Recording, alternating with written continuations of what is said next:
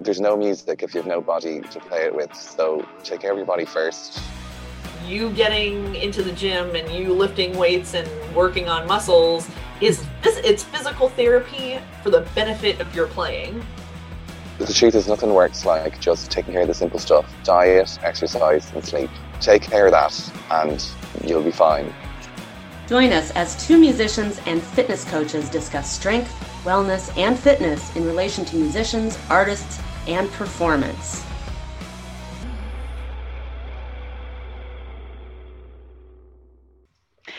Hi there. Welcome back to the Tuned and Strong podcast. This lovely lady over here is Angela McHouston of Music Strong. And this is Dr. Jen Cabas-May of Tuned and Tone Performance. And we're joined today by a very special guest, Dr. Simone Maurer. Did I say your name correctly? Yes, or Simone Maurer is how we would pronounce it, I guess, in Australia. And you're in Australia. What part of Australia are you in? Yeah, I'm currently based in Melbourne. Right. And so can you tell everybody who's listening a little bit about who you are? I mean, I met you at the NFA conference in Utah a few years ago, and you had just left New York, I think, and were on your way back to Australia. So, I mean, that was a really perfect hop, skip, and a jump for you, like on your way back. It was indeed. Yes, that was, I think, the 2019 conference. Wow. Yes, it was, wasn't it? Mm-hmm. So, yes, I'm a flute player, which makes sense why we met at a flute convention.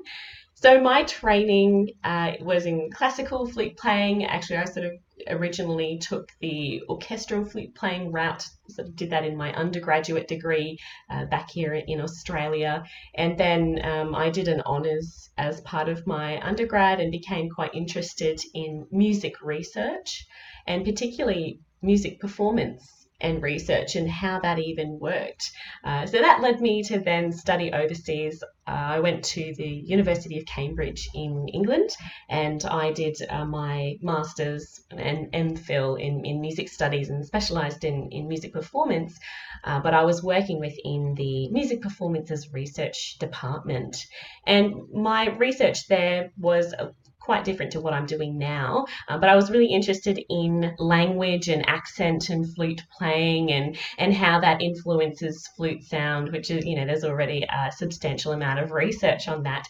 But it was when I was at Cambridge that one of my classmates, and within this music performance research world, I discovered that some researchers were looking at body and movement in all sorts of music performance, and I became curious about that. I wanted to know more as to, what is the role of the body? Sometimes I guess I had come from quite a traditional background of thinking of music as quite a cognitive exercise, and that music theory and this really strict classical training, and I hadn't really considered the body and my body either. I'd had a couple of injuries that had been quite bad, but I thought, but music, you can't. I didn't really see myself like an athlete.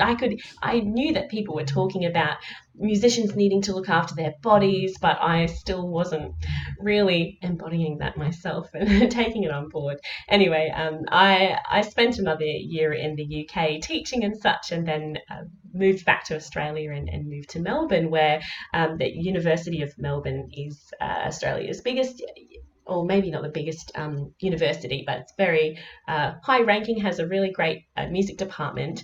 And as I found out, their music psychology department is very well known internationally, particularly for one researcher who is my now PhD supervisor, Professor Jane Davidson. So she's one of the pioneering music psychologists to look at embodiment and embodied cognition of musicians. So acknowledging that music making, and actually all sorts of music engagement isn't just cognitive, and there's a huge bodily aspect to it, and an embodiment to thinking and understanding and that cognitive aspect of music. So anyway, I quickly fell into a PhD in music performance, and then that grew into music performance and psychology as well.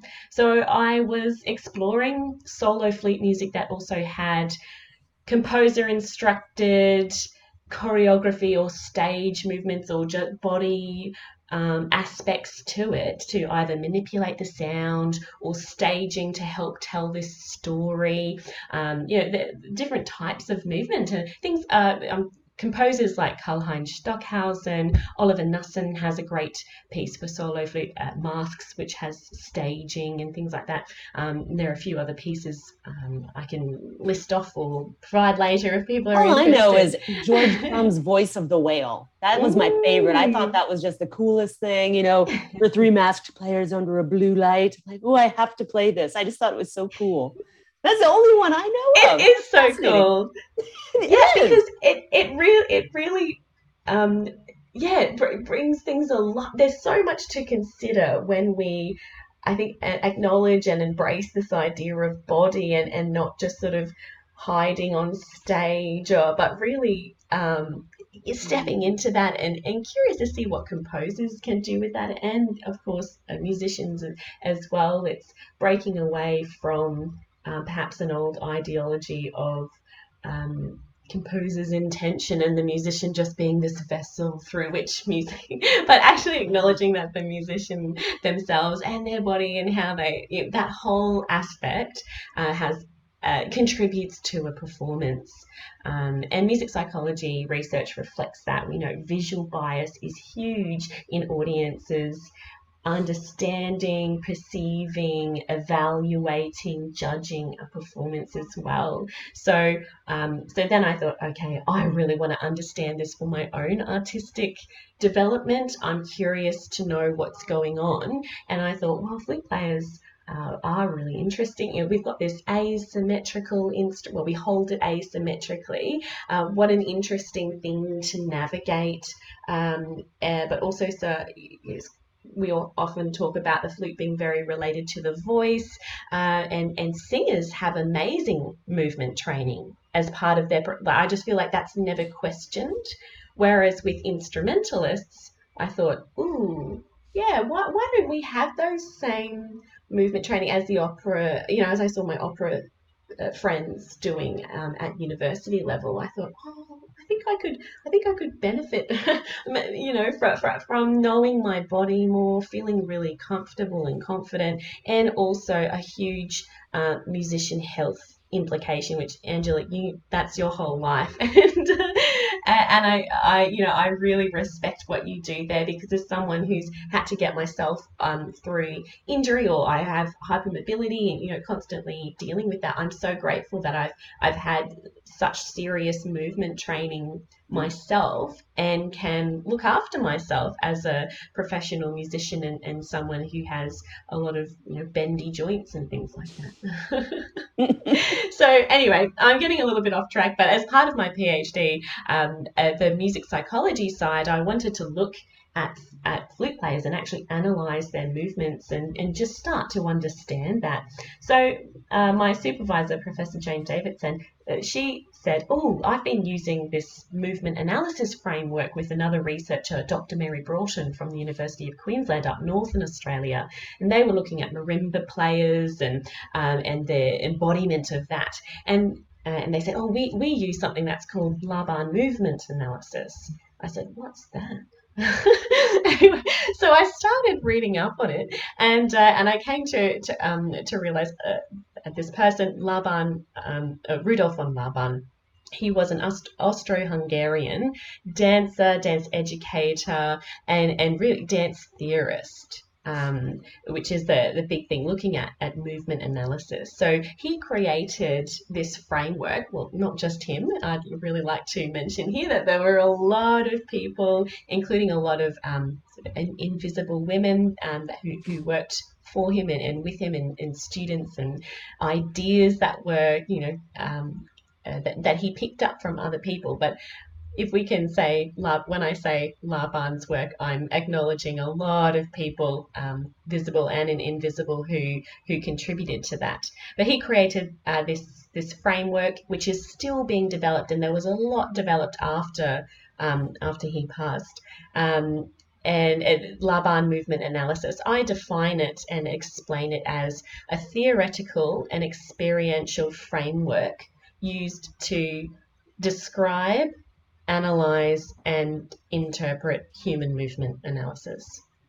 And Laban also created a notation system for this as well, and he did this so that movement could be recorded. There were already, different ways of annotating and recording dance choreography, but he created his own system.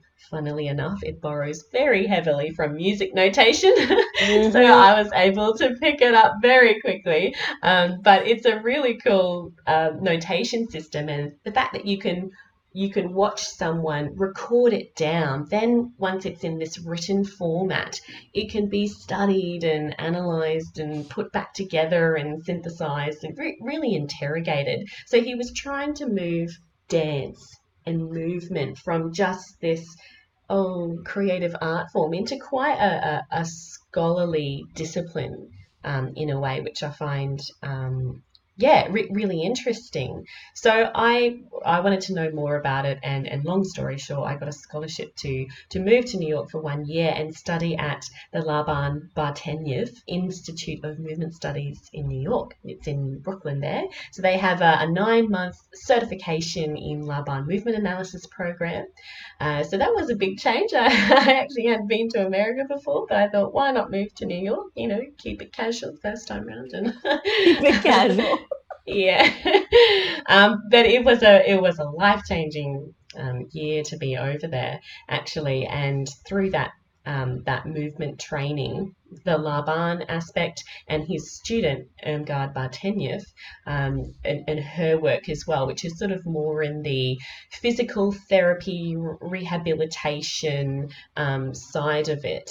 But the year of study there was so important for this scholarly aspect to really apply into my PhD and analysing the way that flute players move, but also artistically, that creative element, and then just personally as well. Like I said, gaining a lot of confidence through self-knowledge and realising that my body holds a lot of knowledge as well. If I can tap into it, and I actually know what I need to recuperate, and by learning some common developmental patterns from Bar-Teniev's fundamentals, I could create an informed and a structured but very personalised sort of movement program for myself, which I've really been embodying since and really enjoying. So then that was, when did I start that?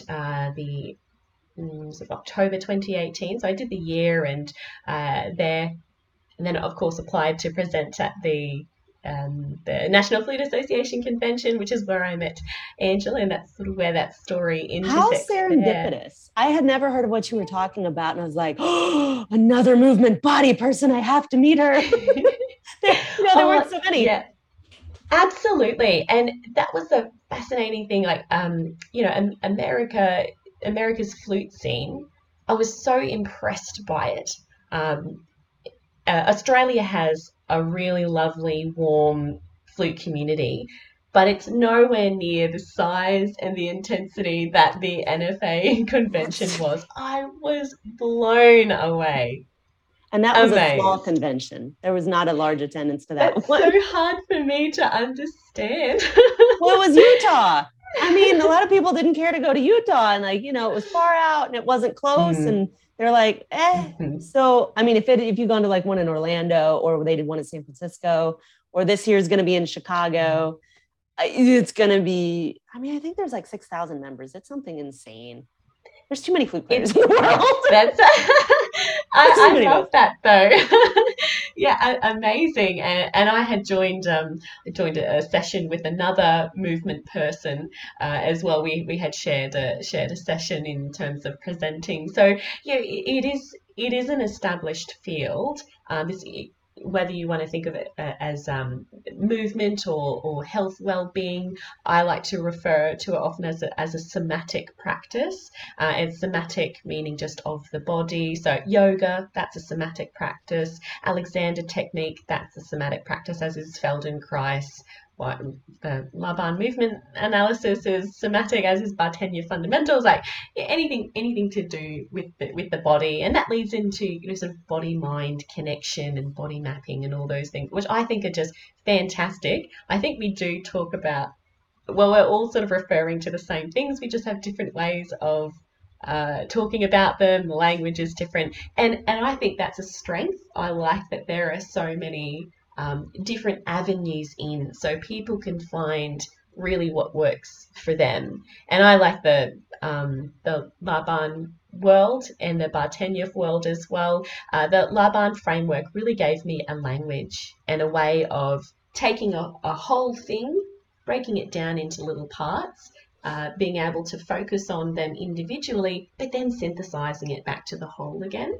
And the Bartenia fundamentals were really helpful to me because of their recuperative nature, their body conditioning aspect of it, and that they're quite dynamic in a way. And I've heard from people who studied with Irmgard Bartenieff herself that she was quite a dynamic teacher, and in her sort of movement classes she would like to start standing up, and people would, that there would be a lot of focus on moving and how do we support not just a static posture, but how can you support yourself functionally and expressively while moving. And I really love that aspect of her fundamentals and her principles as well, that movement doesn't just have to be functional, but we can add in these expressive elements. Although I think it's hard to say that there's, even if you're moving in a very controlled way, that's still expressing something itself, I think. But this very dynamic, expressive, enlivening sort of movement, I find recuperative in a way, and very just lovely to have in as a person as well as artistically. So should I explain a little bit, get into some details? I know I've talked very vaguely. I can explain a bit of the Laban framework and how that fits in with Bartenieff's work. That's what I was going to say, because I was jotting down questions like, what does this look like? And like, how do you use it? What are some examples? And I think if you just want to go into that would explain all of my questions. Absolutely. Yeah. Yeah. And please feel free to ask along the way. So I'll start with Laban's framework of how do we analyze movement? How do we start breaking that down? So Laban categorized human movement with four main categories, and they are body, which is the what body part or body combination is moving, and then space, where is that body or bodies moving? How can we refer to space? Then the category of effort. Effort is a bit of a loaded word in English. I think effort, we can you have to I have to work hard, but effort in the Laban framework, linguistically, it came from the time of the World Wars, and the war effort was actually seen as quite a positive thing, or wanting to contribute to. But effort in this framework, you can think of it as the quality of movement, and it goes into a further breakdown there. But I'll move on to the last category, and that's shape. Now, Laban himself didn't separate shape out. That was done by one of his students, Warren Lamb. But shape is to do with the relationship between the mover and themselves, or the mover and their environment. So of these four categories, we have what body part is moving where in space, with what quality, how, and in what relationship to those, that body, space, effort, and shape. So yeah, those ways of breaking it down. Each category has its own terminology, its own notational system. In the body category, we can talk about body parts, body actions, initiations and sequencing. Where does the movement start and how does it flow through the body?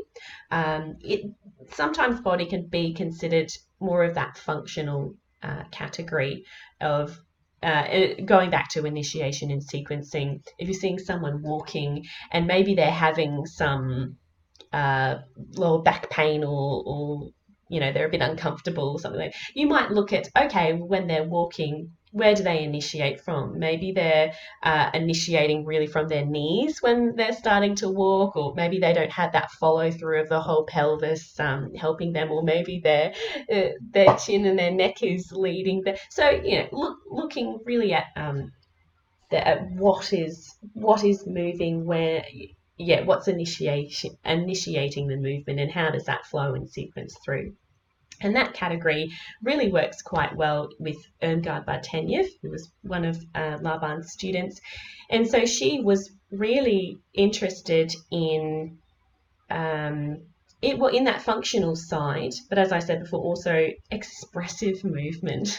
And she was, I guess, herself, her bugbear was people's sort of pelvic area and this lower torso, upper hip area, which I think she said is often kind of a dead area of people's, and especially if you're an office worker who sits a lot, or a musician who has to sit a lot in an orchestra or a musical theatre pit.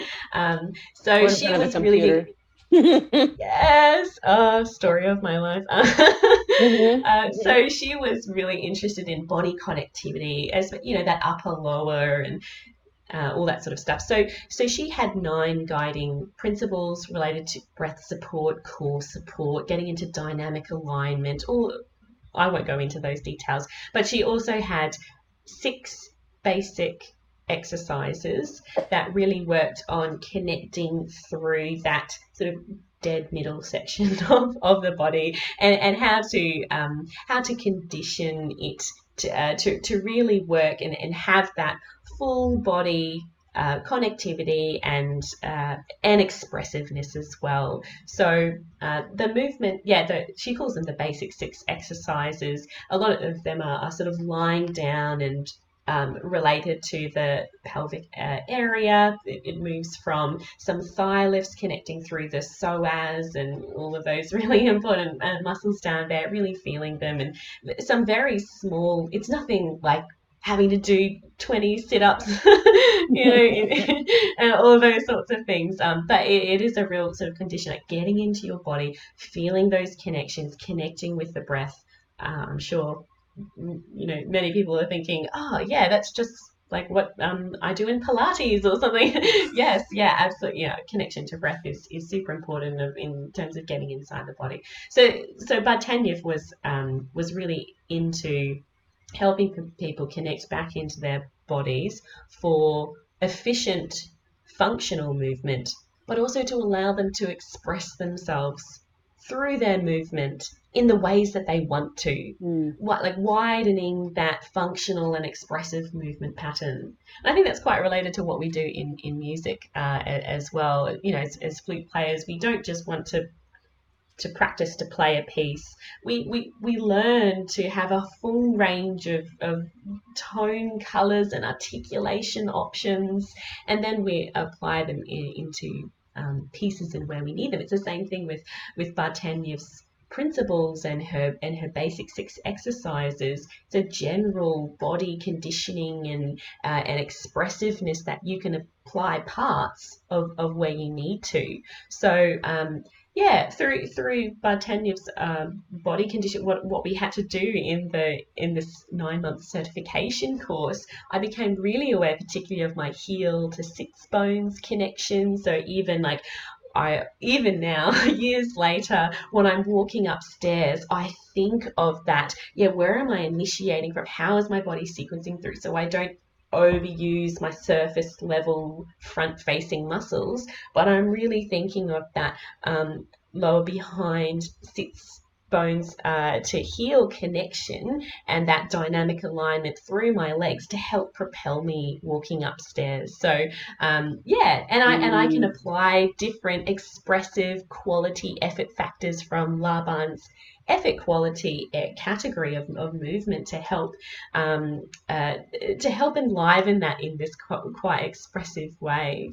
So that's one particular area that I really benefited from, and even getting up and down from chairs, that heel to sits bone connection, and a lot of also rotation. We know as flute players. Oh, Angela, I feel you would know so much. Flute players and shoulders and shoulder pain and neck pain, and then it's because we go that way. Yes, and so I then doesn't have to deal with that, thankfully. Yeah, I'm just fighting gravity straight up.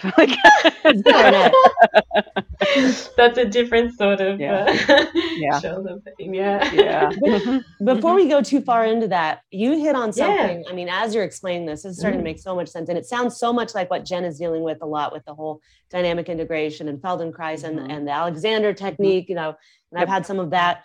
And these all work so well together. And as you're explaining this, it's like, oh, yeah, musicians need this, because if you're not aware of your pelvis, as Ava used to say, do you feel your feet? If you don't feel your feet, you can't play well, because we're all stuck up in here. And with what I do, if you're all paying attention to here, and your fingers and your embouchure and your emotions, and you forget about the space behind your knees and the inside of your big toe and the outside of the fact that you have the rest of your body, not only are you possibly shutting off your possible expression, you can also create an injury because you're holding excess tension, or you're just not aware until pain smacks you in the face and makes you wake up. So true. Yes, absolutely. I love what you're talking there, Angela, as well about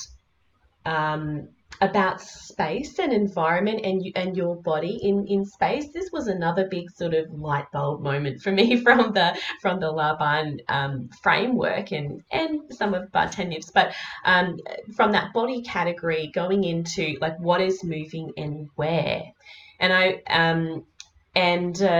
Laban, he had training as an architect, actually. So this idea of body architecture and space, he had a really interesting way of conceptualizing that, and he made a lot of drawings. He was obviously really great at sketching. There's an archive of a lot of his work at Surrey University in the UK, and when I was in New York over I think our spring break or whatever, I took a trip to the UK and went to the Surrey archives and looked at his drawings. They're fabulous. Maybe they're fabulous in that they convey a lot about dynamic movement in space. So Laban was really interested in three-dimensional geography, especially this idea of sacred geography, so the Platonic solids. In particular, I use a lot in my own work the reference to an icosahedron, which is a perfectly symmetrical 12-sided or sort of 12-cornered three-dimensional shape. Or you could think of it as a volume. And that's really connected to the 3 dimensions of space. So if you imagine you were putting your arms and your legs open, standing like a star, or as if you were in a door frame, you have high right, high left, low right, low left. They're 4 corners.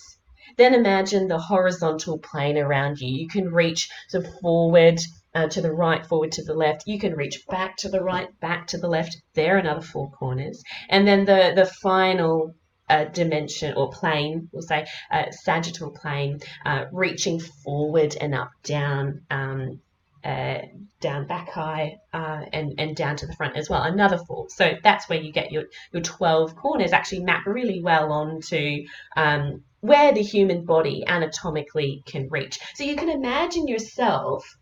And Laban did. He imagined humans moving within.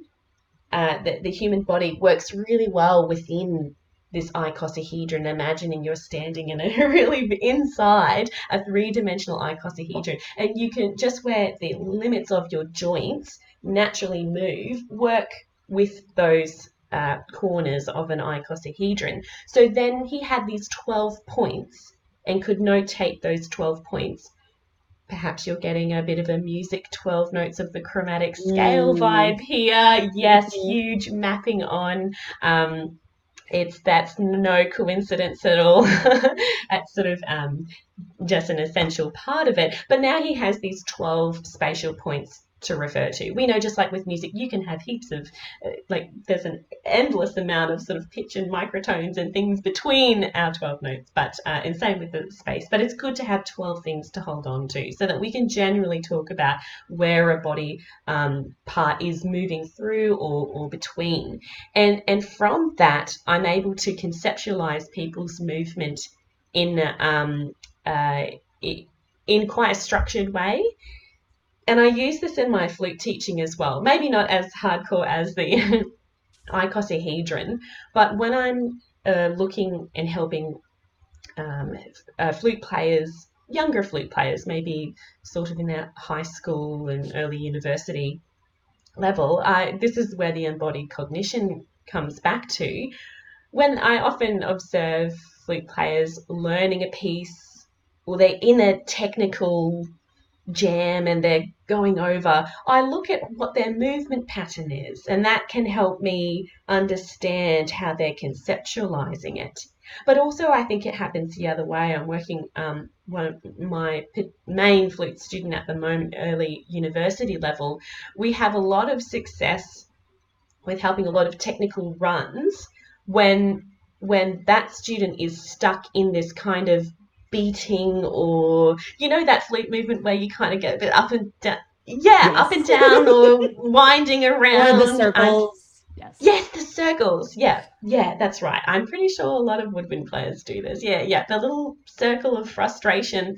Of frustration. Yes. Like the little Mac wheel, that little rainbow wheel of death on the Mac computer. So that's you get stuck in it. It's a bit frustrating. Yep. So when I see my students stuck in that, we stop, we look at the melodic contour, like if it's just runs going up, I say, okay, I think your body movement might actually be impeding your cognitive ability to understand and then externalize and embody that. Right? I know my student knows how to play crazy chromatic scales, and they've done a lot of work on that.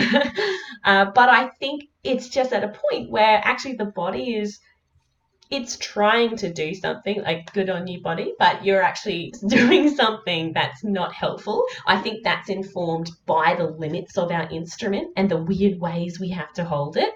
And we all know those movements that we get stuck in. I think that's just inherent to the instrument that you play. But then we stop, and I get my student to move in one direction very subtly. They can move in any way they like. In fact, I do encourage them to have a go, okay, let's try just moving backwards as you play that phrase, or just trying moving forward or to the side, or maybe you're just lengthening your spine when you do that. You don't have to move. Some people don't want to have very dynamic movement when they're playing, but we actually have a really rich inner space in our body, and we can just think of lengthening and shortening our spine, or widening and narrowing, or bulging and hollowing. That's been a really lovely thing for me to realize. When I'm on stage, I feel very self-conscious of how much I'm moving, and I know my perception is warped by my adrenaline and my nerves. So I really tap into this idea of I have so much space inside my body. I have this three-dimensional space, and I also can reach out into my external space, which I envisage in this icosahedron.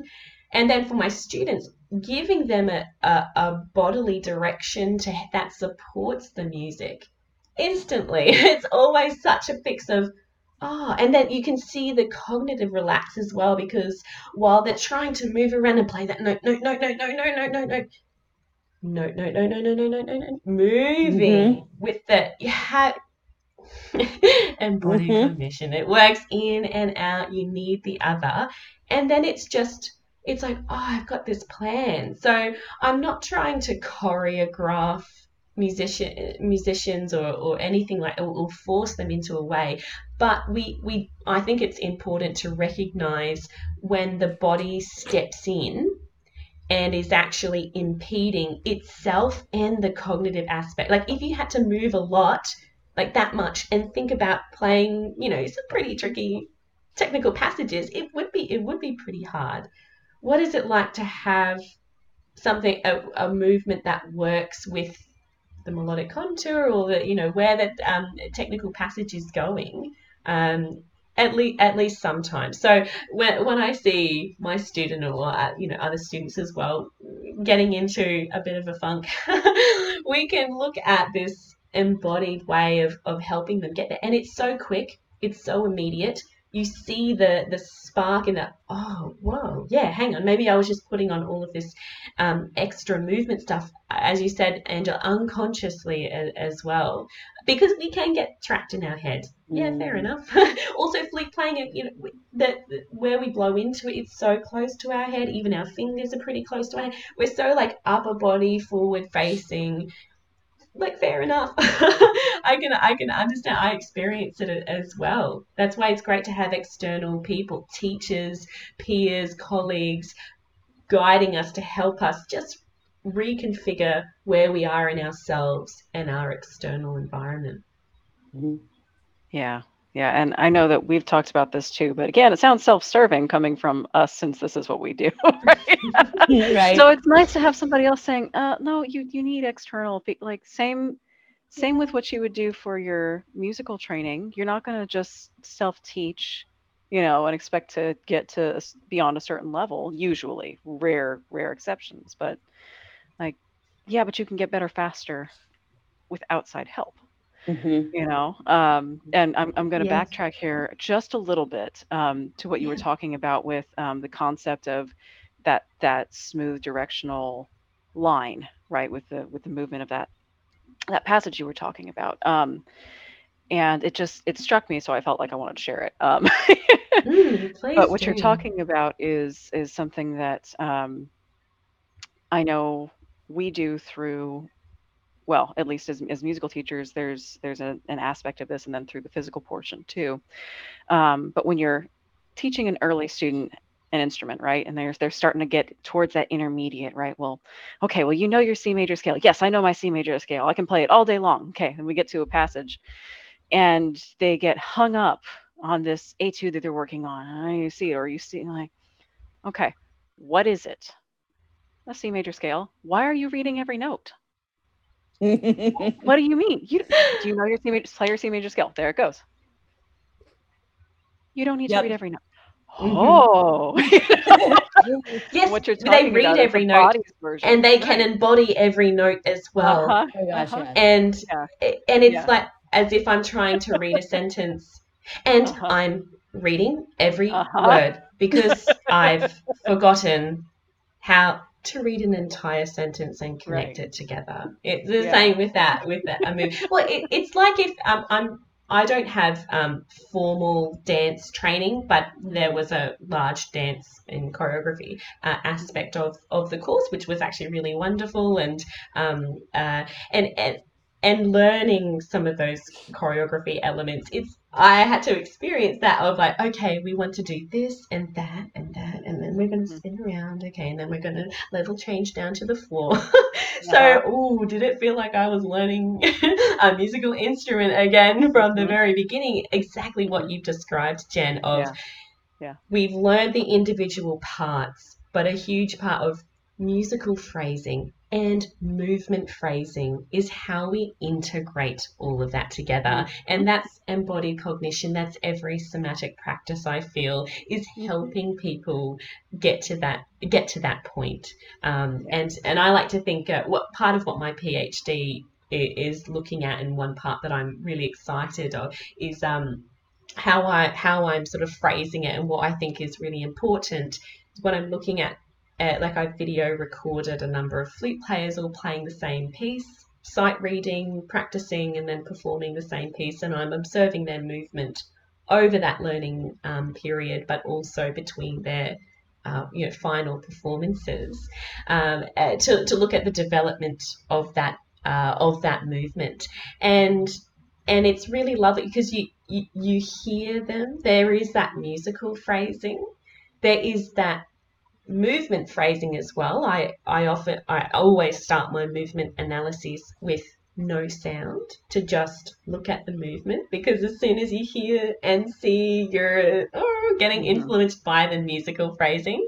So I have to meet that to just get down to the movement analysis. But then as soon as I put them together, there's like this third level phrasing, or this third narrative coming through, what you hear, what you see, and then that performative factor. So that's, in terms of my PhD, what I'm really interested in. And it's what I feel you've just been describing, of this, C major scale, I know it, and to play it, and note, right. And then to let go of that, to have the cognitive and the embodied aspect, and it produces this thing. Yeah. Not sure how to describe that. Just getting out of your own way, you know.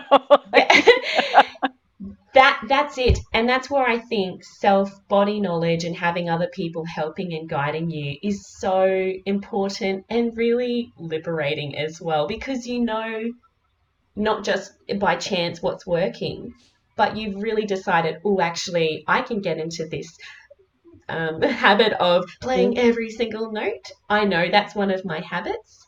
So therefore, when I'm in my practice session and that sort of unconsciously starts to happen, that's fine. We don't have to prevent it unconscious, but we have a conscious practice method and technique to help, when, hang on, I'm getting really frustrated. Maybe I can check myself out in the mirror. Oh yeah, look, I'm starting to go into that little wheel of frustration, or circle of frustration. Hang on, that's right, I know what I can do. Let's start looking at how I can connect this. I totally agree with you, Jen. The visual aspect can really draw us back into, we lose our bodies in that way.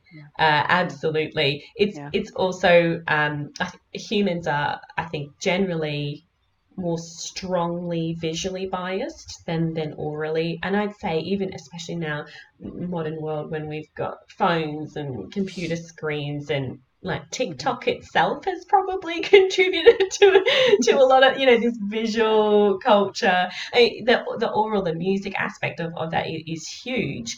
But again, we know that music psychology studies which have looked at gender bias, attractiveness bias, race bias of musicians on stage, and the really thorough research that they've done into that bias. We know visual bias plays a huge part into that. So therefore, it's not surprising that when we're musicking ourselves, that our visual bias can take us away from our body. So we just need those moments where we can have someone to help us, or we can help self-guide ourselves. A great thing that I think more people should do, and including myself, is video record yourself. It's so hard to do. I know. I'm cringing at the thought of having to look back at myself. I think, is that what I look like?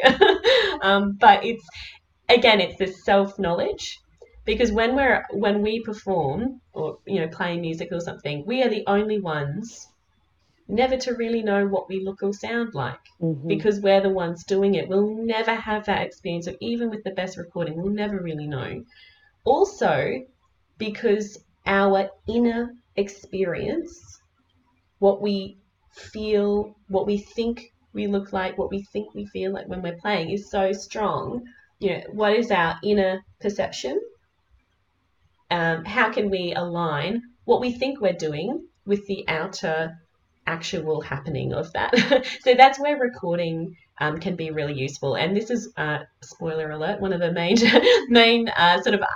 findings of my PhD, which I wasn't expecting. When I had looked at, I had video recorded a lot of different flute players playing the same piece. And then afterwards, I got them to sit down. They chose their favourite performance that was recorded, and we sat down together to look at their their movement while they were playing, so that they could tell me, oh, I wasn't happy with that, so I had an unconscious shudder or something. It was important for me to not just slap my own external analysis on it, but also to interview that person and understand how they thought they moved. And every single flute player, as soon as they sat down, there was a cringe moment. Like before, that interview officially started, it was, oh gosh. And a high number of them, I can't remember the exact percentage right now, many of them, especially the younger, like the undergraduate and some of the master's students, were a bit like, oh, is that what I look like? Oh, I didn't realize that I did that. They said, oh, I thought I was making huge dynamic movements. And then actually on stage, they realized, oh, they barely moved at all. And actually I had the opposite. Someone else said, I don't move at all when I play. All over the place? Not all over the place, but they absolutely did. And it was really interesting. Every time there was a long sustained note, that person started swaying in a very particular repeated pattern. So they were so sure that actually, it's kind of funny, they said to me, oh, look, no offense, but your PhD study, I don't know how useful it's going to be, because I don't like, people don't move when they play. It's it's not a thing. And I said, oh, okay, well, then I guess it'll be just my PhD summed up pretty quick there. Anyway, everyone's anonymous, of course. But anyway, then that person performed for me, and it was, amazing. So, I, of course, you sit down and they had no idea, oh, I move like that. And wasn't huge movement, but it was there. And actually that subtle like swaying, it was actually really sort of beat related. Mm-hmm. And then like, oh yeah, I was really on that long note, then I was really just having to wait for the next count. So you think, look, that's fine. I'm not there to judge that. It's just there to observe. And what I'm more interested in is, were you aware of that? Is that what you want to do? If not, how can we change that for you?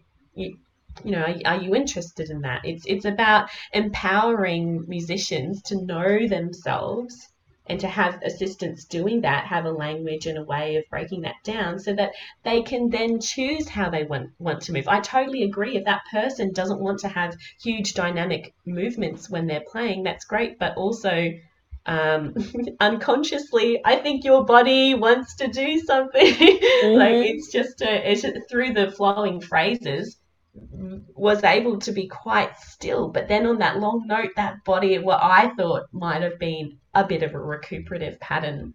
And this is my final comment on recording these flute players. I was really interested in what they did after they finished that last note, and I looked at what body part initiating, sequencing, spatially. Did they need to step back down to the left in sort of this diagonal spatial pull? Did they need to roll out their shoulder? Did they actually need to have a bit of a reset? Because that moment, I think the body is so unconscious. The body movement is so unconscious, but the body knows what it needs. So it's not a huge part of my PhD, and it's more something that I'd like to look into the future. But recuperative patterns, well, what do people just naturally do after they've finished playing that final note, and then it was okay, recording off. When you think that it's over, what does your body naturally do? Where does it go? How does it start, initiate, and how dynamic or does it need mobility? Does it need stability in it?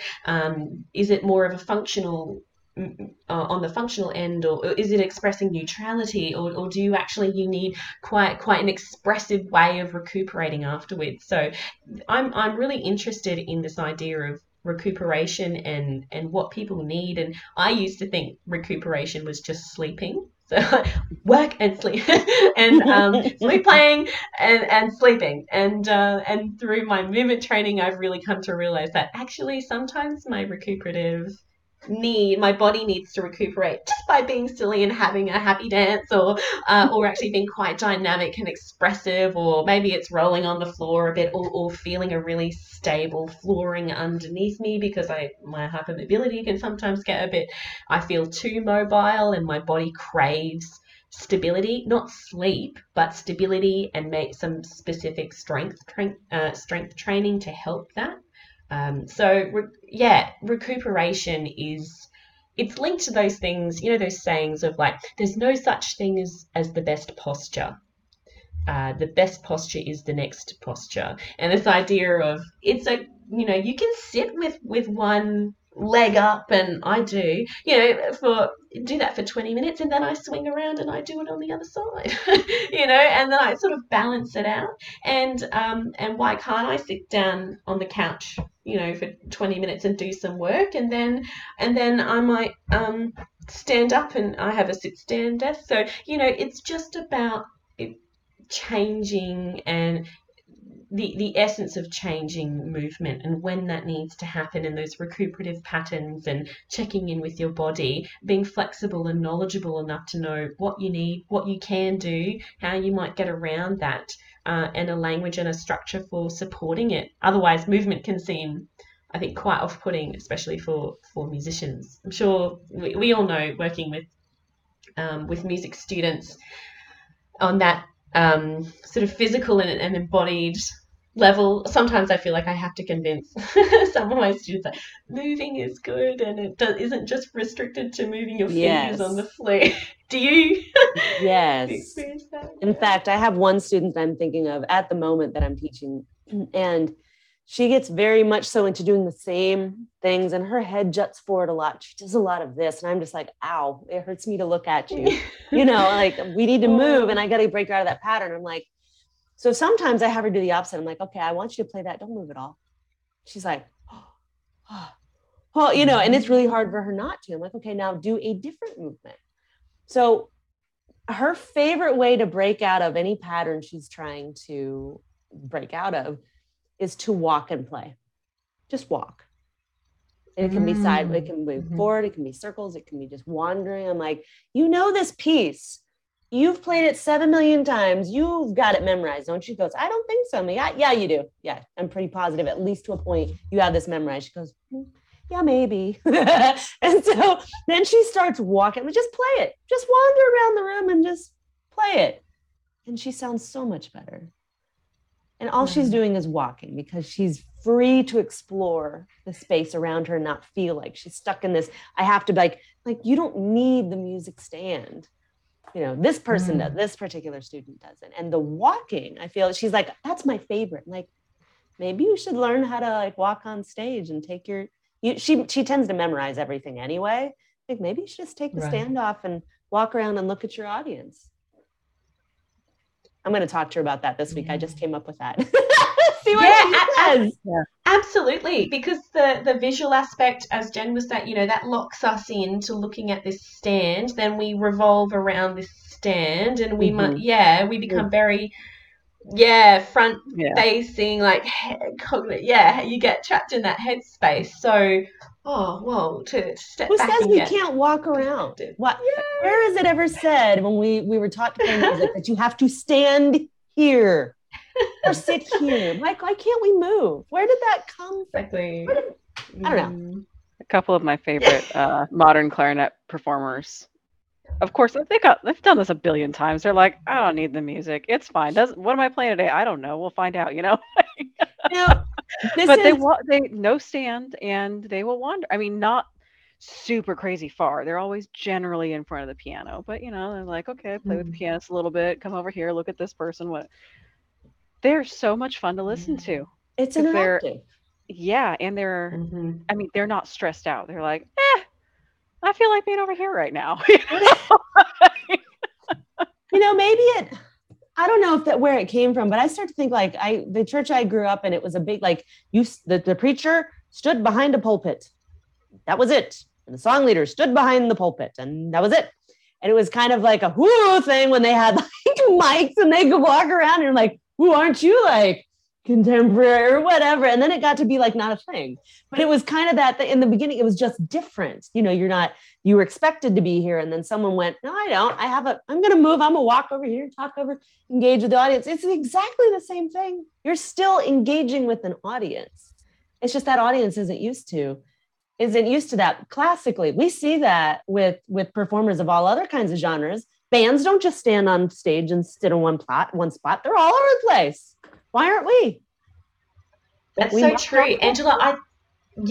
I think this does come down to perhaps in, especially, I can't speak for any music tradition outside of Western classical music, but definitely I sort of feel this master apprentice, even what I was saying before, this old ideology, although I think it still continues, of the composer's intention needs to be just passed through this vessel of a musician, where you just have to, it's this cognitive understanding of the piece, and yes, we need a person on stage to do that, but you as a musician, you have to be, it's not about you, it's about passing on that composer's intention. So, and I think maybe that's part of how it's gotten. Western classical music is, a lot of it is based around hierarchy. Let's look at theoretically and melody and harmony, and even we have more important chords than others. It's all hierarchy based, metric hierarchy, like that's the 1, 2, 3, 4, like that's just how it works. So maybe it's seeped out into our understanding of of performers, and it could be, well, that's definitely been a thing, and this idea of how did we get so disconnected to our bodies, and why can't we walk around? I'm all for walking around and playing, by the way. We'll officially state that here. You are allowed to walk and play your instrument. There's a group. You guys heard of this group called The Fourth Wall? Yes. They're a flute. They were at Utah, I think. Maybe. Yes, they were. Flute, marimba, and trombone. Trombone, yes. I think. Yeah.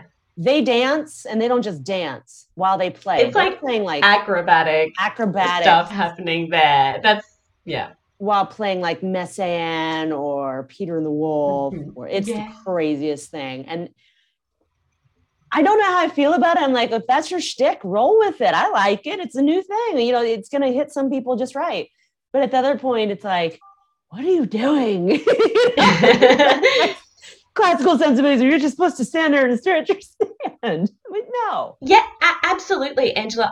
I understand that sentiment exactly. When I first started looking for music that has composer instructed movement and choreography and stage directions, absolutely. That there are like, well, these are certain pieces where that is intended, composer's intended, but it was written into it conceptually.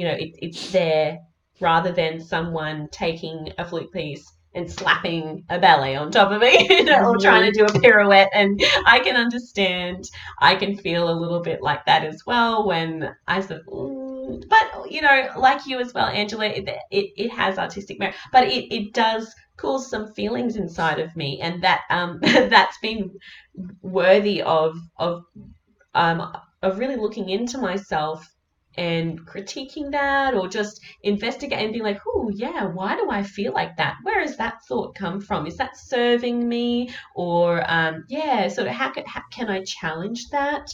How might I get around that? It's been really interesting. It's definitely, I haven't just made one decision. It's still ongoing. And it is really interesting to consider that and reflect on it. So I totally resonate with what you're saying, and those things that you say, oh yeah, hang on, how do I feel? I have a strong reaction there. What is that? What does that mean? And and does that can we be moving into that? Yeah. How much of this movement is there anything wrong if someone says, no, I do want to choreograph the Poulenc Flute Sonata, you know, and then, well, can they? Why not? Well, yeah, exactly. It's definitely interesting to think. I've had to grapple with a lot myself, even preparing this repertoire that has composer-instructed movement. There have been times where I think, oh, okay, I can do this for my PhD, but I don't think that I could really fully do, you know, a whole concert series in public. I don't think people are going to like that. Not ready Especially, for this. yeah, they're not ready for it. And, you know, and so I've grappled with that. I even mentioned in my PhD when I was recording that one person who said, oh, your PhD isn't going to find much because people don't move when they play. They were genuinely concerned for me, which is, you know, I appreciate that. And they also spoke of Marcel Moyse and also the French tradition as well. They really believed that people like Marcel Moyse would not have wanted people to move at all, flute players to move at all when they play. And yes, they had some interesting. I didn't really see sort of evidence of that. I've seen some masterclasses and teaching of Marcel Moyse, but wasn't he in like the Victorian era? Right? Yeah, or the early 1900s. Well, maybe not. Well, you know, the French flute school. That was a very, what's the word? Closed off, proper. That's right, the ideology. Yeah. You know, the entire culture in that point. You know, you dress a certain way, you behave a certain way, you do not dress and behave a certain way. You forget that Mozart drank and did cocaine, you know. Yeah, stuff like that. Yeah. I'm not sure about the Victorian era, but definitely in those early 1900s at the Paris Conservatoire, and thinking about going into the World Wars, and actually I think, you know, Europe, what that did to them and culturally as well, that, you know, that there was a lot of people closing off from the horrors of war and just recovering from that. I can understand that maybe there was a certain mentality of, after so much horrendous you know, war activity and crimes and happening, people were seeking that stability again. So look, I wouldn't be surprised if it came back to, okay, very structured teaching and performance practice, you know, something solid to hold on to after so much had been turned upside down in those years of the war. And, you know, it didn't just go straight back to, you know, happy families afterwards. You know, there were decades and generations of struggle afterwards. So in terms of, I don't know about this Marcel Moyse. I don't know what his full opinions were on movement and playing, but certainly from what I gather, not that I'm an expert or anything, I've read a few of his letters and seen some of his original masterclasses, but the way even he sort of gestured in his masterclasses and talking of the phrase, okay, maybe he himself, especially in his older years, wasn't jumping around and walking around. Physical limitations and abilities come into play there too. But I think he would have definitely encouraged it in terms of a metaphor of, you know, movement of the phrase.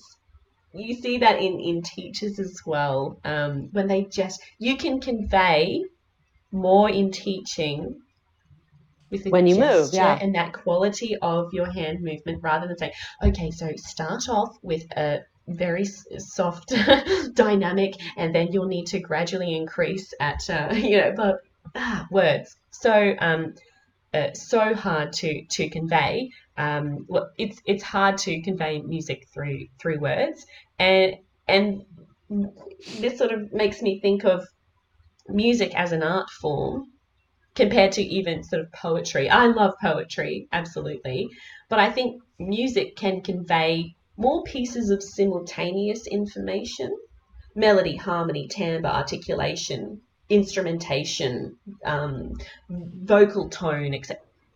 And you can have written word, and that itself has its own structure, and but I think with that visual, I don't want to say limitation, but it's definitely, you know, some linguistic limitations perhaps. I think, you know, music can convey, perhaps this is maybe a working hypothesis here, can convey so much more, and movement being like that as well. It's why it's so hard to capture movement.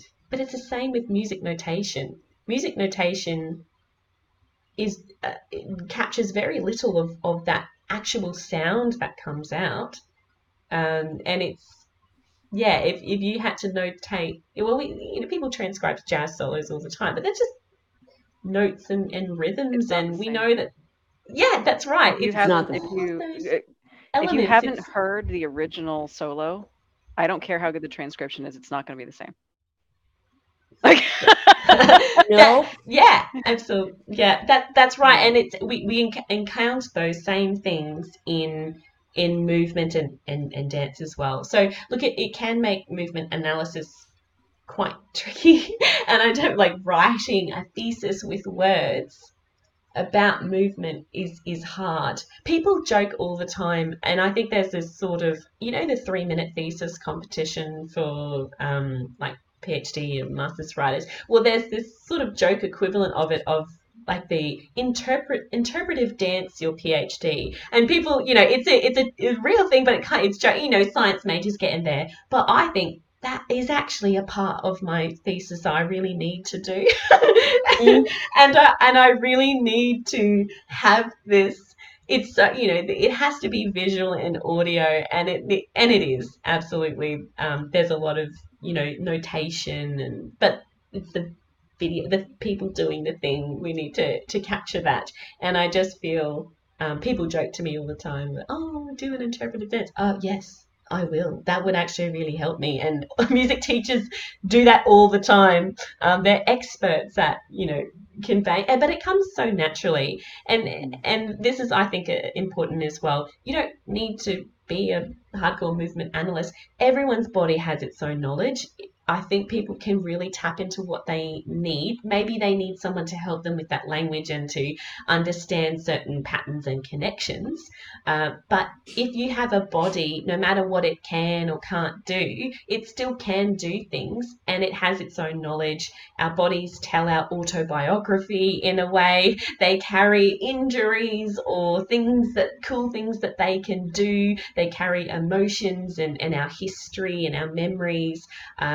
And that itself is really important. So people already have a rich inner movement world, and people like Angela, Jen, and myself, you know, we're here to help you on a different, like, heaps of different ways of going about it, but we can help people on that path to their own self-knowledge, which feeds back into themselves. So yeah, people are their own people. Everyone is a movement expert. We all learn how to navigate ourselves through the world, and people have good instincts. You know, if you don't think, oh, I don't really get along with that person, oh, there's something, you know, I feel a bit.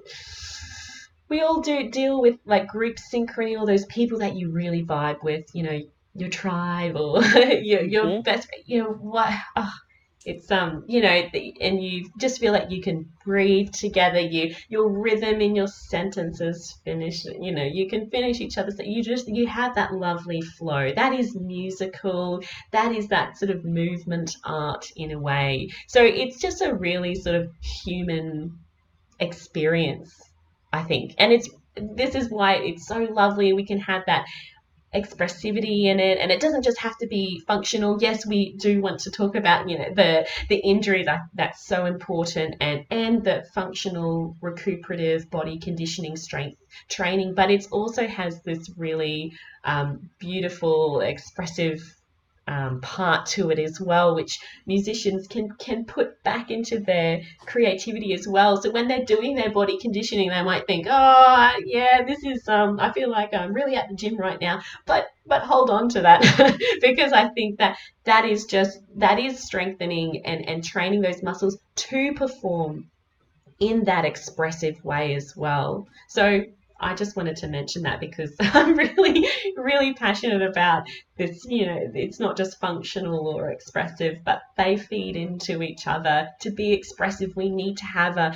healthy, efficient, strong, mobile, stable way of moving. So looking after yourself in that way is going to feed back into your creative output and just your general happiness as a person as well, to feel enlivened through music and breath and all that sort of thing. So it's really important, and I absolutely respect the work that you both do in those areas. Thank you, Simone. I think you're really right with all of that. I think we could go on and on. I mean, about how they're all connected. And as we're talking, I'm thinking, wow, this sounds like Alexander. Wow, this sounds like Feldenkrais. Wow, this sounds like the movement assessments I do. Wow, this sounds like things I talk about in the gym. Wow, this sounds like things that Jen has talked about a million times. Like this all, I mean, it's so interconnected, which is, why I really wanted to have you on here. And I'm kind of really curious about what this notation looks like. But for anybody who wants to, who's curious about some resources, are there any resources that you would recommend for people who are interested in learning more about this? What would you tell them? Yeah, absolutely. There are a lot of official sort of books and sources. If anyone looks up even the Laban Barteniev Institute of Movement Studies, I can send and provide links to, what we chat in. I'll make sure that, we can get all of that. Either the Trinity Laban Conservatoire of Music and Dance in the UK, they've also got shops. There's a lot of there are lots of resources available, books and things like that people can buy or get onto a mailing list if you go onto the Laban Barteniev Institute movement. So they've got a really great mailing list of just seeing workshops and conferences and things like that. And I myself am in the process of coming up with just general resources. I have informal ones that I send to people, and I'm in the process of creating some that look a bit more interesting, but ones that could be, they're just basic introductory things, but that like you said, Angela, that would show this, because the notation system is super cool. The body symbols really look like little body symbols. It's pretty adorable in my opinion. And the space symbols are kind of cool, and if you'll see, for musicians will see the connection to music notation. So I've definitely noticed from my teaching and my research that some basic introductory level resources just freely available are needed to help explore the system more. So I'll very happy to put links to things and to be providing some other resources as well. It's a really sort of growing field, which is exciting. So yes, absolutely, I can help put out. I think these institutions are a great place to start, because they do talk about brief history of who these people were and a bit about the system, and then if you really want to get into it, there are some interesting books that really dive into it, and they're beautiful books as well, if I can say. There's a lot of them,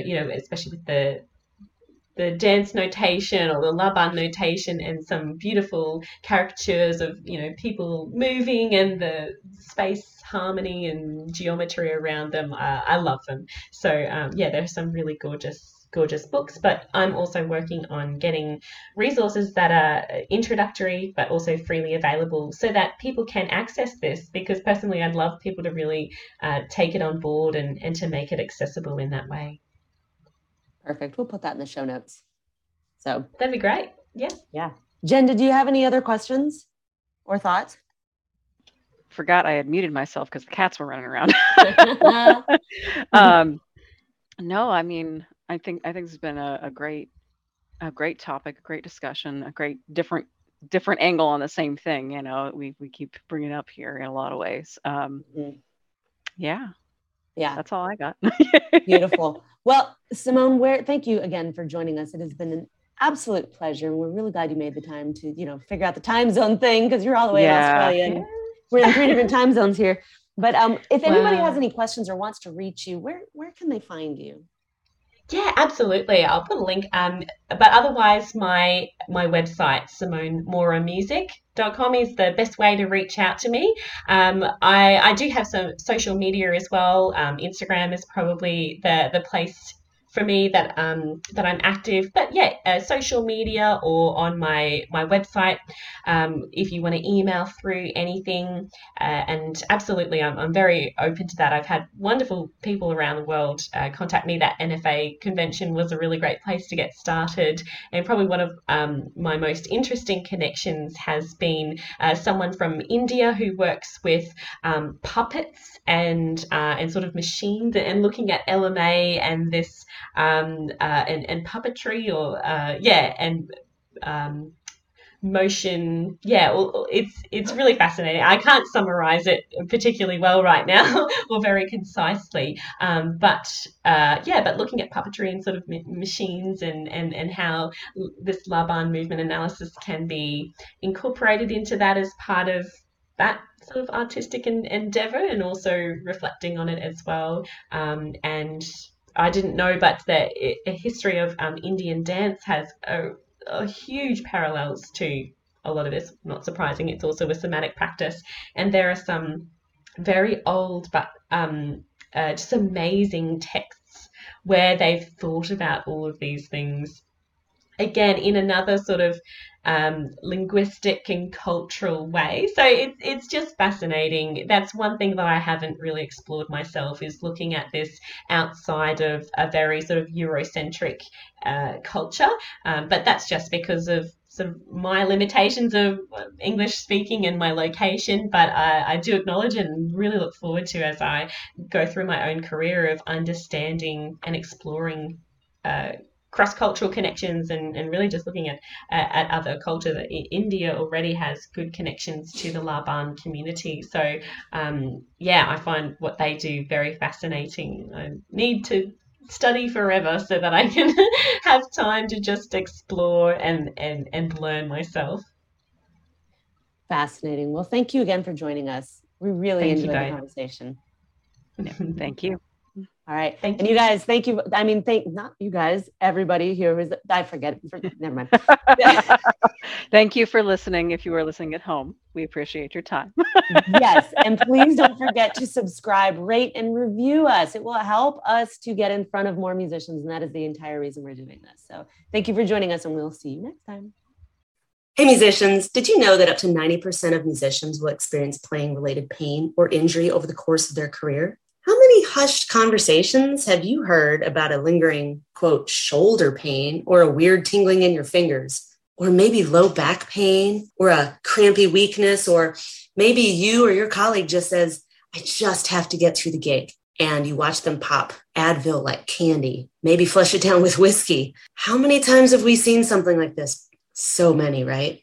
Well, it's time we start talking about our struggles, our pain, our frustrations in a private space where we don't just complain and mobilize and blindly stretch, but we learn how to strengthen our muscles, our career successes, and build each other up. I've got a brand new program that combines all of these things, and I want you to be a part of it. It's a community, not a workout. It's a community with group coaching and great content that in 12 weeks will have you understanding more about your body, what you need, and how you work so you can avoid that career-threatening injury. The 3 things that musicians don't want. We don't want to be injured. We don't want to have a lack of stamina. And we don't want to be clueless. AKA, when you hurt, who do you go see? Just a, quote, doctor? Well, this program addresses all of those things. You're going to walk away with an immense knowledge of who to see. You're going to be empowered because you're going to know what to do should you ever get injured, or should you have a colleague that gets injured. You will be able to actually offer appropriate advice. You're also going to learn about the body and the anatomy as it relates to playing your instrument and your own anatomy.